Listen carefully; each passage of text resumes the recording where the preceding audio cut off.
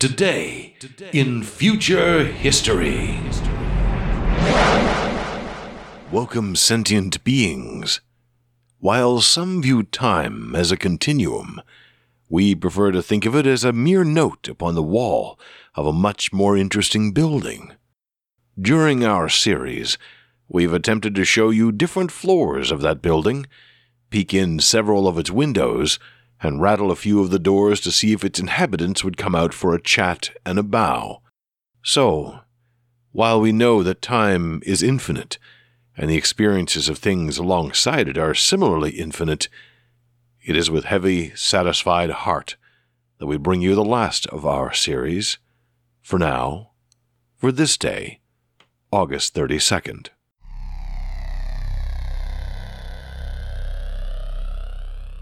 On this first Blur's Day of the Tingley sabbatical, we remember Don Short for something so trivial as to be profound. Don lived his entire adult life in a small, one-person satellite monitoring station on the edge of the heliosphere of Sol. His early life had been on Mars, in an arcology named Sunset Ridge. His family were simple farmers, much like several generations before them. Don initially followed along the same route, taking the requisite 3-degree programs and even starting to write his doctoral thesis before he became disillusioned with the prospect of staying on Mars. He wrote in his autobiography, entitled The Simple Life for Me, quote, "Mars was not a bad place to grow up, even for a non-robot like me. It was well developed, though still a bit wild in places, but there was a good work to be done. I guess there was just too much out there for young men to see." End quote. And see it he did. He became an actor in Mysteryburg, a shadow miner on the moon, an interplanetary time service technician on the route between the Venusian orbitals and Puget Station. Nothing satisfied him more than a few years beyond training, so he would move on, much to the chagrin of his coworkers and employers. His resume continued to grow, as did his philosophical bearings. Throughout it all, he maintained a journal, ever since he had been a summer intern to a moisture vaporator in grade school. He took pictures as well, and annotated them. Then came the call, the one that would finally give him what he needed, an experimental orbital on a long-term solitary mission. It would be the farthest orbit imaginable, on the very edge between the thinnest of Sol's reach and the draw of proper outer space. He accepted the job, and thrived. The work there was scientific, but it wasn't complex or continuous. Observations needed to be made and logged, small probes launched and recaptured, but much of it was automatic. Interplanetary ships and probes would use the orbital as a way station, both physically and for communications, so Don would occasionally have engineering repairs or restocking to do. Automated ships delivered payloads of cargo and supplies for him, and their bodies would be dissected and added to the mass and function of the orbital.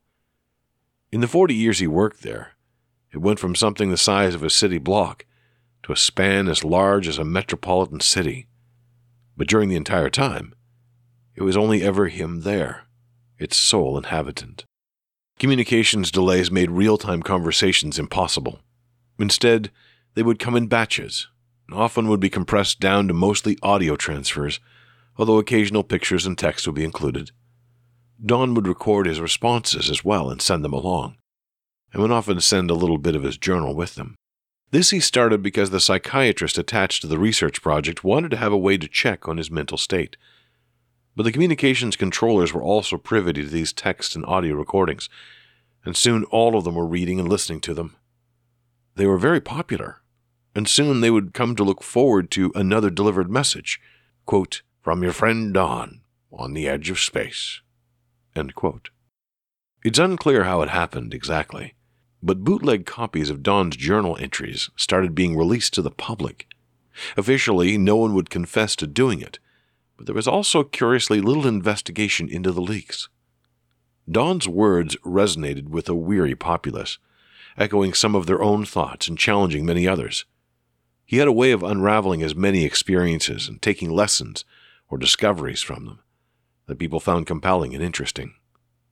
and all of his experiences were up for consideration, such as his regular exercise routine that he occasionally added to or challenged himself at, particularly as the topology of the orbital changed.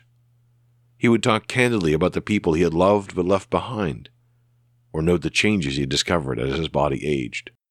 Don was aware that some of the communications team were reading his messages and wasn't bothered, nor did it change in any major way what he wrote, aside from including a few personal notes to the presumed listener and getting even more into the habit of deeper and wider thinking. But he had no idea of his real impact. Occasionally, the company would funnel some of the responses from the millions of avid fans back through the communications team, but they would always be transformed so as to appear just between that small group and Don. He maintained this near monologue for the entire 40 years. He was sent updated banks of literature and entertainment from time to time, carefully selected by the communications team so as to not contain references to himself, and he took his time, considering them all, commenting on everything. He made discoveries of parallel plot lines in popular novels that none had ever considered before, or noted symbolism that had escaped scrutiny. He built empires of ideas based on the philosophy he read, but never in a way that felt like he was alien or pompous. Through everything, he remained a humble farmer from Mars. And yet, he became a touchstone for billions of people. There was a gap of several weeks in his correspondence, during which the company running the orbital was quite quiet. Speculation ran rampant, from the orbital falling victim to random space debris, to an alien takeover, to Don dying from any number of illnesses. An observation station on the moon broke the news, however, before the company could. Don had retired, and had climbed aboard the simple return vehicle that was prepared for him. However, a micrometeor had damaged the transmitter just as he launched, so warning of his return hadn't been sent. Once in the rocket home, his body was placed into a state of suspended animation, so he was unable to respond. The faithful vehicle had to reroute due to an unexpected explosion on board a station orbiting Venus, and so wasn't seen on its return trip until it was very close to Earth and picked up by a moon observer. It was going to be late on its arrival by several months, just into the year 4799. When the public learned of Don's travel, and the company was finally able to plot the trajectory to land on Mars, plans were quickly arranged. The shuttle landed without trouble, but the hibernation procedures would take several days to wear off. Don's body was transferred to a staging area, and the biggest celebration the solar system has ever planned was arranged. Don awoke, an unknowing hero to the solar system he had all but left behind.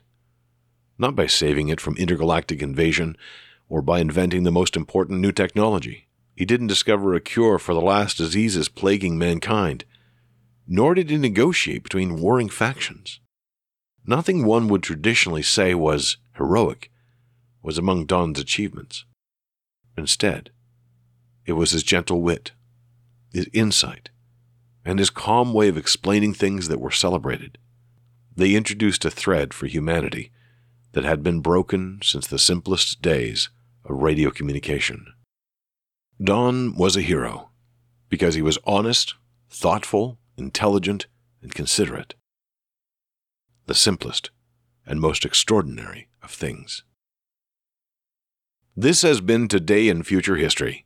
'Tis often said that parting is such sweet sorrow, but it is also the chance to turn the tides and seek new things. Tune in tomorrow to find that the voice you hear in your head is now your own once more. Stay calm, and remember that time is just a marker of things that have happened, so make sure to carve plenty of your own memorable notches into it. Derek.